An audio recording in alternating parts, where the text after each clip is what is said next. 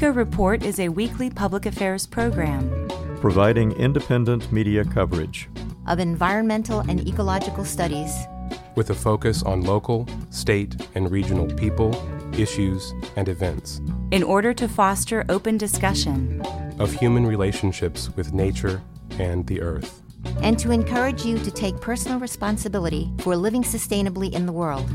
ECO Report is produced by an independent team of volunteers working at the studios of Community Radio WFHB in Bloomington, Indiana, and financially supported by listeners like you.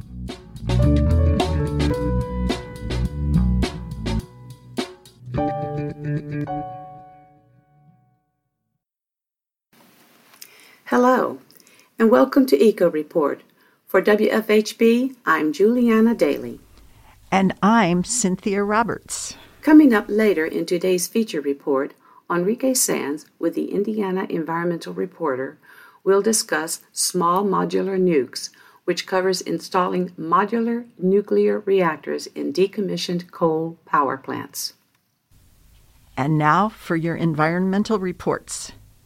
The Republic newspaper reports that the Bartholomew County Plan Commission, in a 5-2 vote, has approved changes submitted by the county commissioners to an ordinance regulating placement of solar fields. The commission approved changes submitted by commissioners to the original recommendations approved by the Plan Commission in August. Although Bartholomew County's solar field ordinance is now in place, large-scale projects such as the proposed 200-megawatt Swallowtail solar farm won't be considered until next year. For each proposed solar field development, a public hearing will be held before the Bartholomew County Board of Zoning Appeals before board members take a vote based on a specific set of criteria.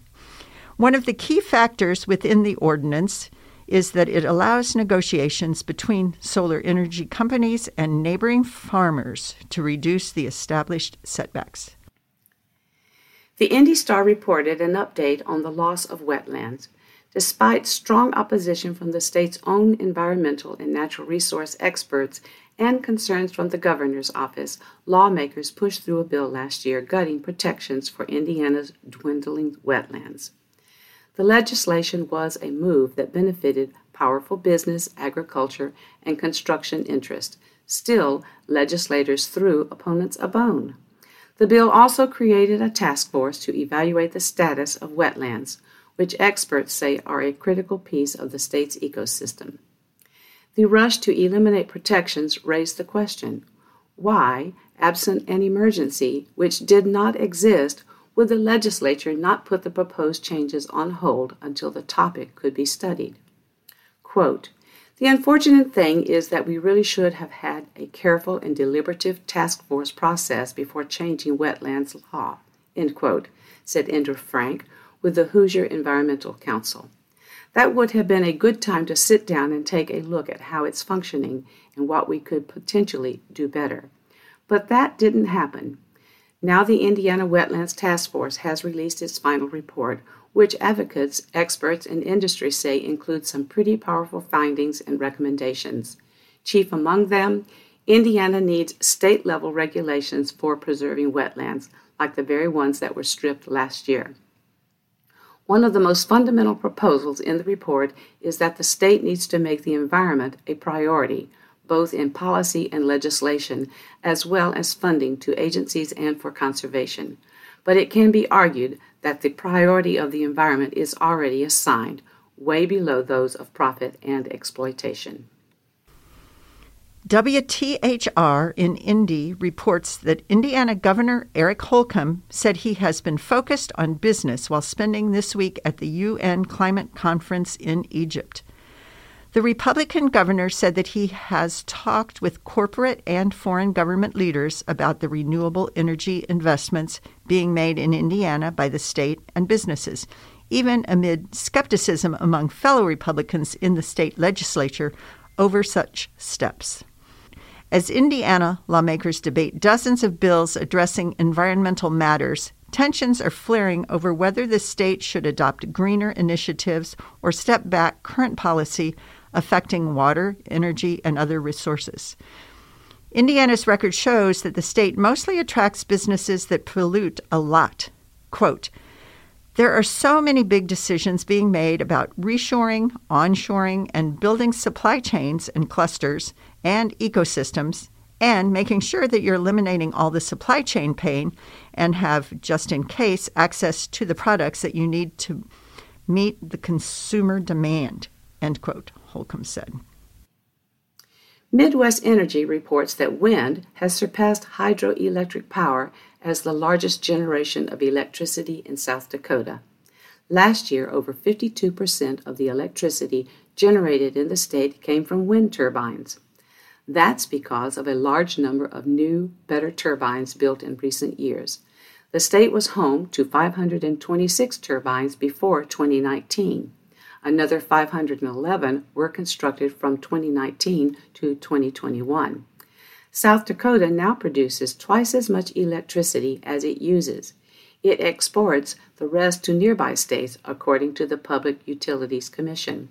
Commissioner Christy Feigen said newer wind projects were motivated by more transmission lines, available tax credits that developers feared were coming to an end, and technological advances that make turbines a more feasible investment. A story in the New York Times paints a dire picture of where the globe is headed regarding climate change. The story points out that countries around the world are failing to live up to their commitments to fight climate change. Earth is headed toward a future marked by more intense flooding, wildfires, drought, heat waves, and species extinction, according to a report by the United Nations. Just 26 of 193 countries that agreed last year to step up their climate actions have followed through with more ambitious plans. The world's top two polluters, China and the United States, have taken some action but have not pledged more this year, and climate negotiations between the two have been frozen for months. Without drastic reductions in greenhouse gas emissions, the report said, the planet is on track to warm by an average 2.1 to 2.9 degrees Celsius, compared with pre-industrial levels by the year 2100. Many climate scientists would say the UN report is underestimating the damage and warming could be as much as 4 degrees Celsius. That's far higher than the goal of 1.5 degrees Celsius, or 2.7 degrees Fahrenheit, set by the landmark Paris Agreement in 2015, and it crosses the threshold beyond which scientists say the likelihood of catastrophic climate impacts significantly increase. Virtually no climate scientist believes that 1.5 Celsius is now possible. Closer to home, the Indiana legislature is doing nothing to advance wind or solar. With each fraction of a degree of warming, tens of millions more people worldwide would be exposed to life-threatening heat waves, food and water scarcity, and coastal flooding, while millions more mammals, insects, birds, and plants would disappear. Long term, it looks like ocean levels could rise by 20 to 50 feet. This report came in just before the nations began gathering for the UN climate talks in Egypt to discuss unfulfilled promises and take stock of the fight to stave off environmental catastrophe. The EU's plans to phase out the sale of new diesel and gasoline cars and vans took a big step forward this week after the European Council and European Parliament came to a provisional agreement on the issue. In a statement, the European Parliament said EU negotiators had agreed on a deal related to the European Commission's proposal for zero-emission road mobility by 2035. The plan seeks to slash CO2 emissions from new vans and passenger cars by 100% from 2021 levels and would constitute an effective ban on new diesel and gasoline vehicles of these types. The European Commission is the EU's executive branch. The Indiana legislature has not presented a plan to convert over to EVs. INDOT is investing nearly $100 million to build an electric vehicle charging network at strategic locations across Indiana. Through the National Electric Vehicle Infrastructure Program created by passage of the 2021 Bipartisan Infrastructure Law, INDOT will contract with partners to build Level 3 DC fast charge charging stations along Indiana's federally designated alternative fuel corridors. And now, Enrique Saenz with the Indiana Environmental Report will discuss small modular nukes, which covers installing modular nuclear reactors in decommissioned coal power plants. As extreme weather gets more frequent and extreme, the Biden administration is looking for ways to move away from fossil fuels, the source of the mess we're in. The Department of Energy commissioned a report and found that most existing and newly retired coal-fired power plants could be repurposed to house future nuclear energy projects cheaply and provide an economic boost to disadvantaged communities. Here's the breakdown. About 80% of the nation's coal-fired power plants could host advanced nuclear reactors, such as small modular reactors, at 35% the cost of placing them on undeveloped land. The installations could provide 265 gigawatts of electricity, or nearly a quarter of the utility-scale electricity produced in the U.S. in a year, onto existing grids cheaply. Transitioning to fossil fuel-free nuclear energy instead of adopting methane-laden natural gas for electricity production could provide financial benefits to utilities and nearby disadvantaged communities, according to the report. With all that good news, nuclear energy could definitely be a valid option for decarbonization. But is it the best option? Environmental and consumer advocates say no.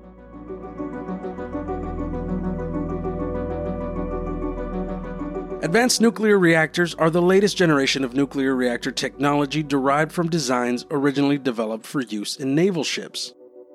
Advanced nuclear reactors include the small modular reactor and the non-light water reactor, which are designed to be smaller, safer, and much less expensive than the nuclear reactors currently in operation in the U.S. Small modular reactors, or SMRs, are a fraction of the size of a large nuclear reactor and can produce about one-third the electricity produced by conventional nuclear reactors. SMRs are manufactured off-site and are assembled where the reactor will be housed. The U.S. Nuclear Regulatory Commission finalized the certification of the first SMR designed for use in the U.S. in July. The NuScale Voyager power plant can hold 4, 6, or 12 modules that each produce 50 megawatts of electricity. There are currently no SMRs in operation in the U.S., but one project is in progress in Idaho. The Carbon Free Power Project at the Department of Energy's Idaho National Laboratory has been in development since 2015, and is scheduled to begin generating power with NuScale Voyager modules in 2029. Non-light water nuclear reactors rely on materials other than water for cooling, including liquid sodium, helium, and molten salt. Bill Gates' TerraPower nuclear energy company will build a $4 billion demonstration non-light water nuclear power plant in Kemmerer, Wyoming. The sodium-cooled 345 megawatt reactor, branded as Natrium by the company, is scheduled to begin construction in 2024 and is expected to be complete by 2028. The Department of Energy's report looked at how active and retired coal-fired power plant sites could house small modular reactors and non-light water nuclear reactors. The Energy Department analyzed 157 retired coal power plant sites and 237 operating sites, including 9 unidentified sites in Indiana. The study found that 80% of the sites were conducive for siting advanced reactors, and 22% were amenable to siting large light water and non-light water reactors. Building an advanced nuclear reactor at one of these sites could save utilities between 15% and 35% compared to building the site on undeveloped land.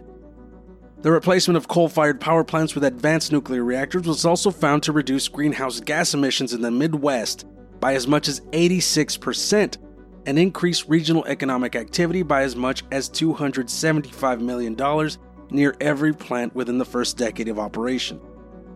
Construction of a nuclear plant at one of these sites would also add about 650 new permanent jobs distributed across the nuclear plant, supply chain supporting it, and the surrounding community.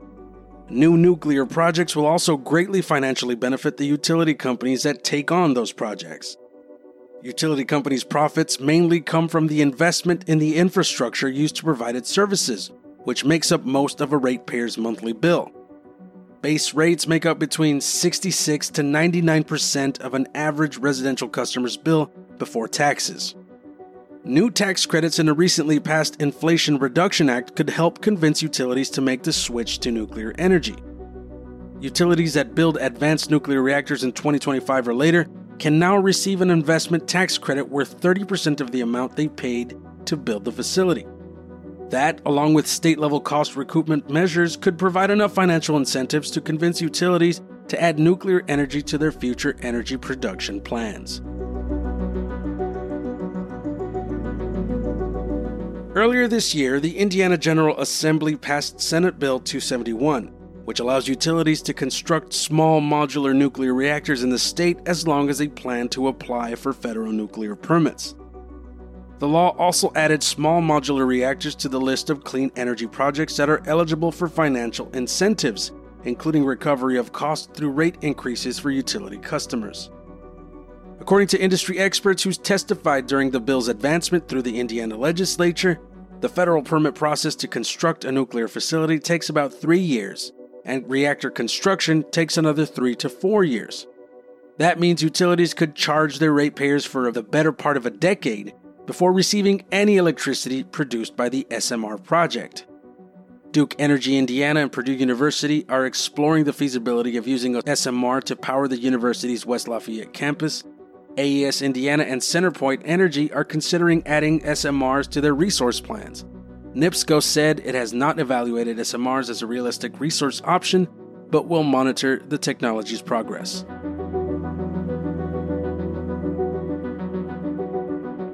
Environmental and consumer advocacy groups in Indiana said utilities have better options than nuclear energy. And the issue is not so much the efficacy of nuclear power, but a lack of faith in utilities' will to decarbonize. The Sierra Club's Beyond Coal campaign said it supports a transition from fossil fuels to clean energy, but not if that transition is to risky and costly nuclear energy. The group said safer, cheaper, and more reliable options like wind and solar are readily available. Nuclear energy is considered the most reliable energy source by the Department of Energy. Nuclear plants are able to produce maximum power more than 92% of the year. That is twice as much as natural gas and coal-fired units, and 3 times as much as wind and solar plants, according to the Department of Energy. But without subsidies, electricity derived from nuclear power plants is about 5 times more expensive than electricity from utility-scale renewable energy systems like wind and solar. Utility-scale wind and solar are also much less expensive to install. Each utility-scale 2-megawatt wind turbine costs between $3 million and $4 million, and solar systems cost about $890,000 per megawatt. Both of the currently planned advanced nuclear energy projects being built in Idaho and Wyoming depend heavily on federal subsidies. The Carbon Free Power Project has received more than $1 billion from the Department of Energy to keep the project afloat, and about half of the $4 billion TerraPower project will be subsidized by the federal government. The Citizens Action Coalition of Indiana argues that utility investment in small modular reactors would result in years of additional sunk costs for ratepayers without any return. So far, advanced nuclear energy projects have had difficulties getting built. The Idaho Carbon Free Power Project was approved for construction in August 2020, but within months, the project was delayed by 3 years and the cost climbed from $4.2 billion to $6.1 billion. Similar expensive overruns have happened at recently constructed nuclear plants around the nation, saddling customers with billions of dollars of extra costs. A pair of nuclear reactors in Georgia known as Vogtle 3 and Vogtle 4 were authorized by Georgia's regulatory agency in 2009 at the cost of $14.1 billion. The project faced delays and cost overruns that pushed back the completion dates of the project 4 years and caused the price to more than double to $32 billion. Ratepayers for Georgia Power, the company building the reactors, paid $3.5 billion more in their electric bills between January 2011 and December 2020 to cover the cost of the reactor financing and will pay about $500 million more by the end of construction. In South Carolina, lawmakers approved a $9.8 billion project to build 2 nuclear reactors at the Virgil C. Summer Nuclear Station. The project was scrapped after a series of construction setbacks and cost overruns, and ratepayers were left paying off $2.3 billion for nothing in return. The state of Indiana had its own failed nuclear project in the early 1980s, when the Public Service Company of Indiana, now part of Duke Energy Corporation, abandoned the Marble Hill Nuclear Generating Station project in Jefferson County halfway through construction. Customers were left paying $2.5 billion, or about $6.7 billion in today's dollars, in extra utility rate increases over 20 years. Not only will ratepayers most likely be responsible for the cost of building a nuclear plant, they will also most likely be responsible for the cost of decommissioning a nuclear plant if a utility decides to retire it. The years-long process of decommissioning a nuclear reactor in the U.S. is estimated to cost between $544 million to $821 million.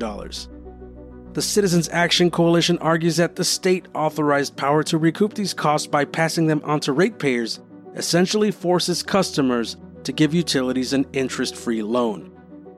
The Citizens Action Coalition and environmental groups are also concerned about the storage of radioactive waste from potential Indiana reactors.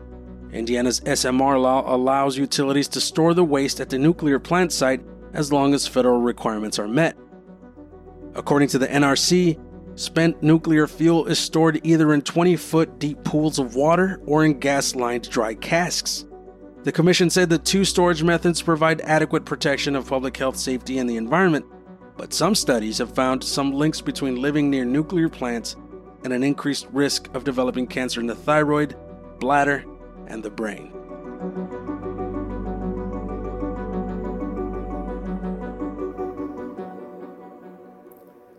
For Eco Report, I'm Juliana Daly. And I'm Cynthia Roberts. Here at Eco Report, we are currently looking for reporters, engineers, and segment producers.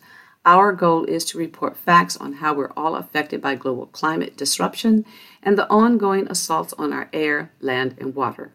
We also celebrate ecologists, tree huggers, soil builders, and an assortment of champions who actively protect and restore our natural world, particularly those who are active in South Central Indiana.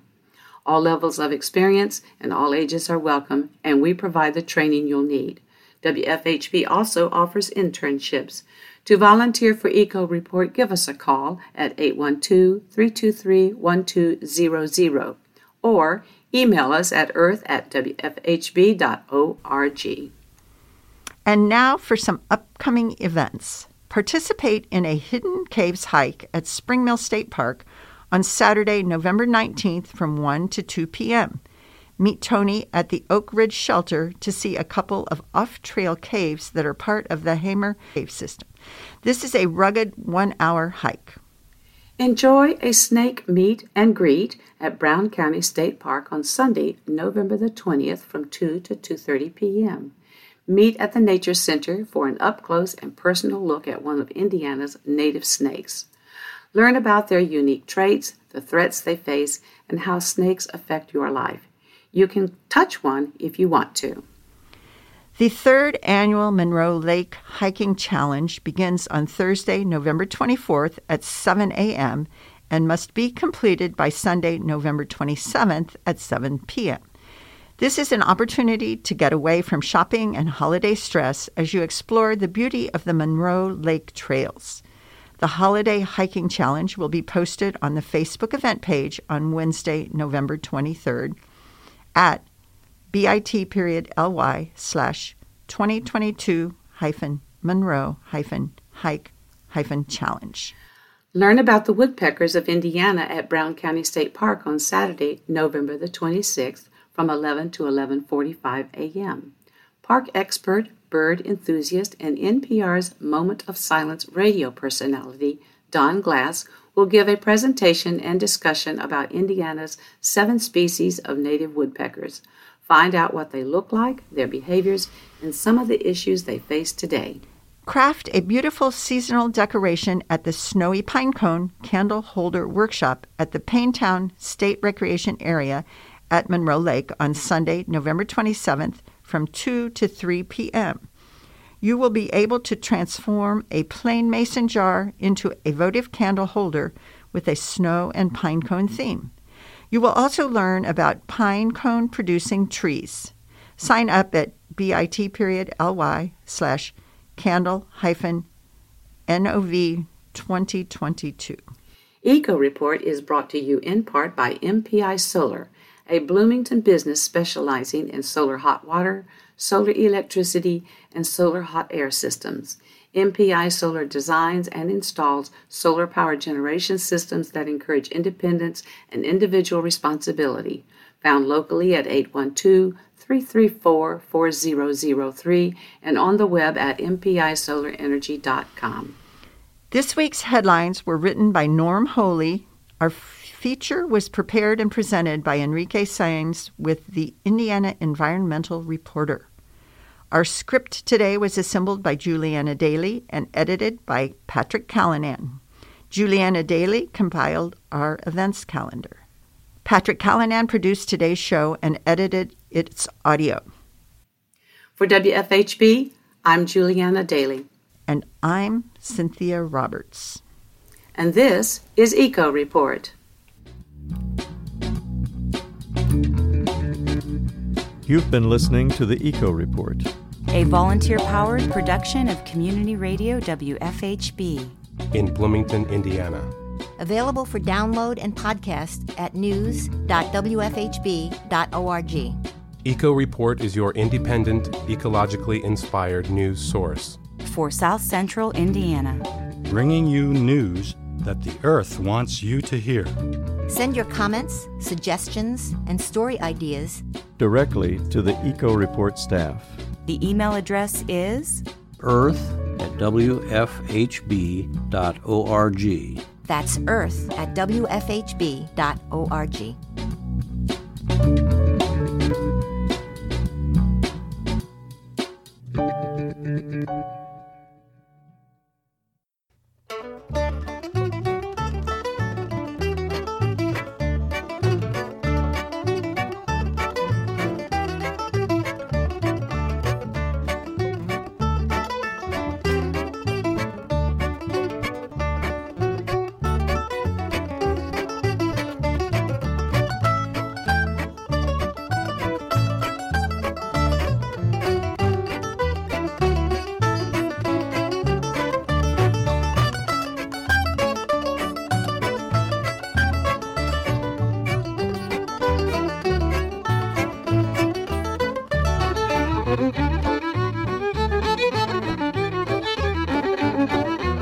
Thank you.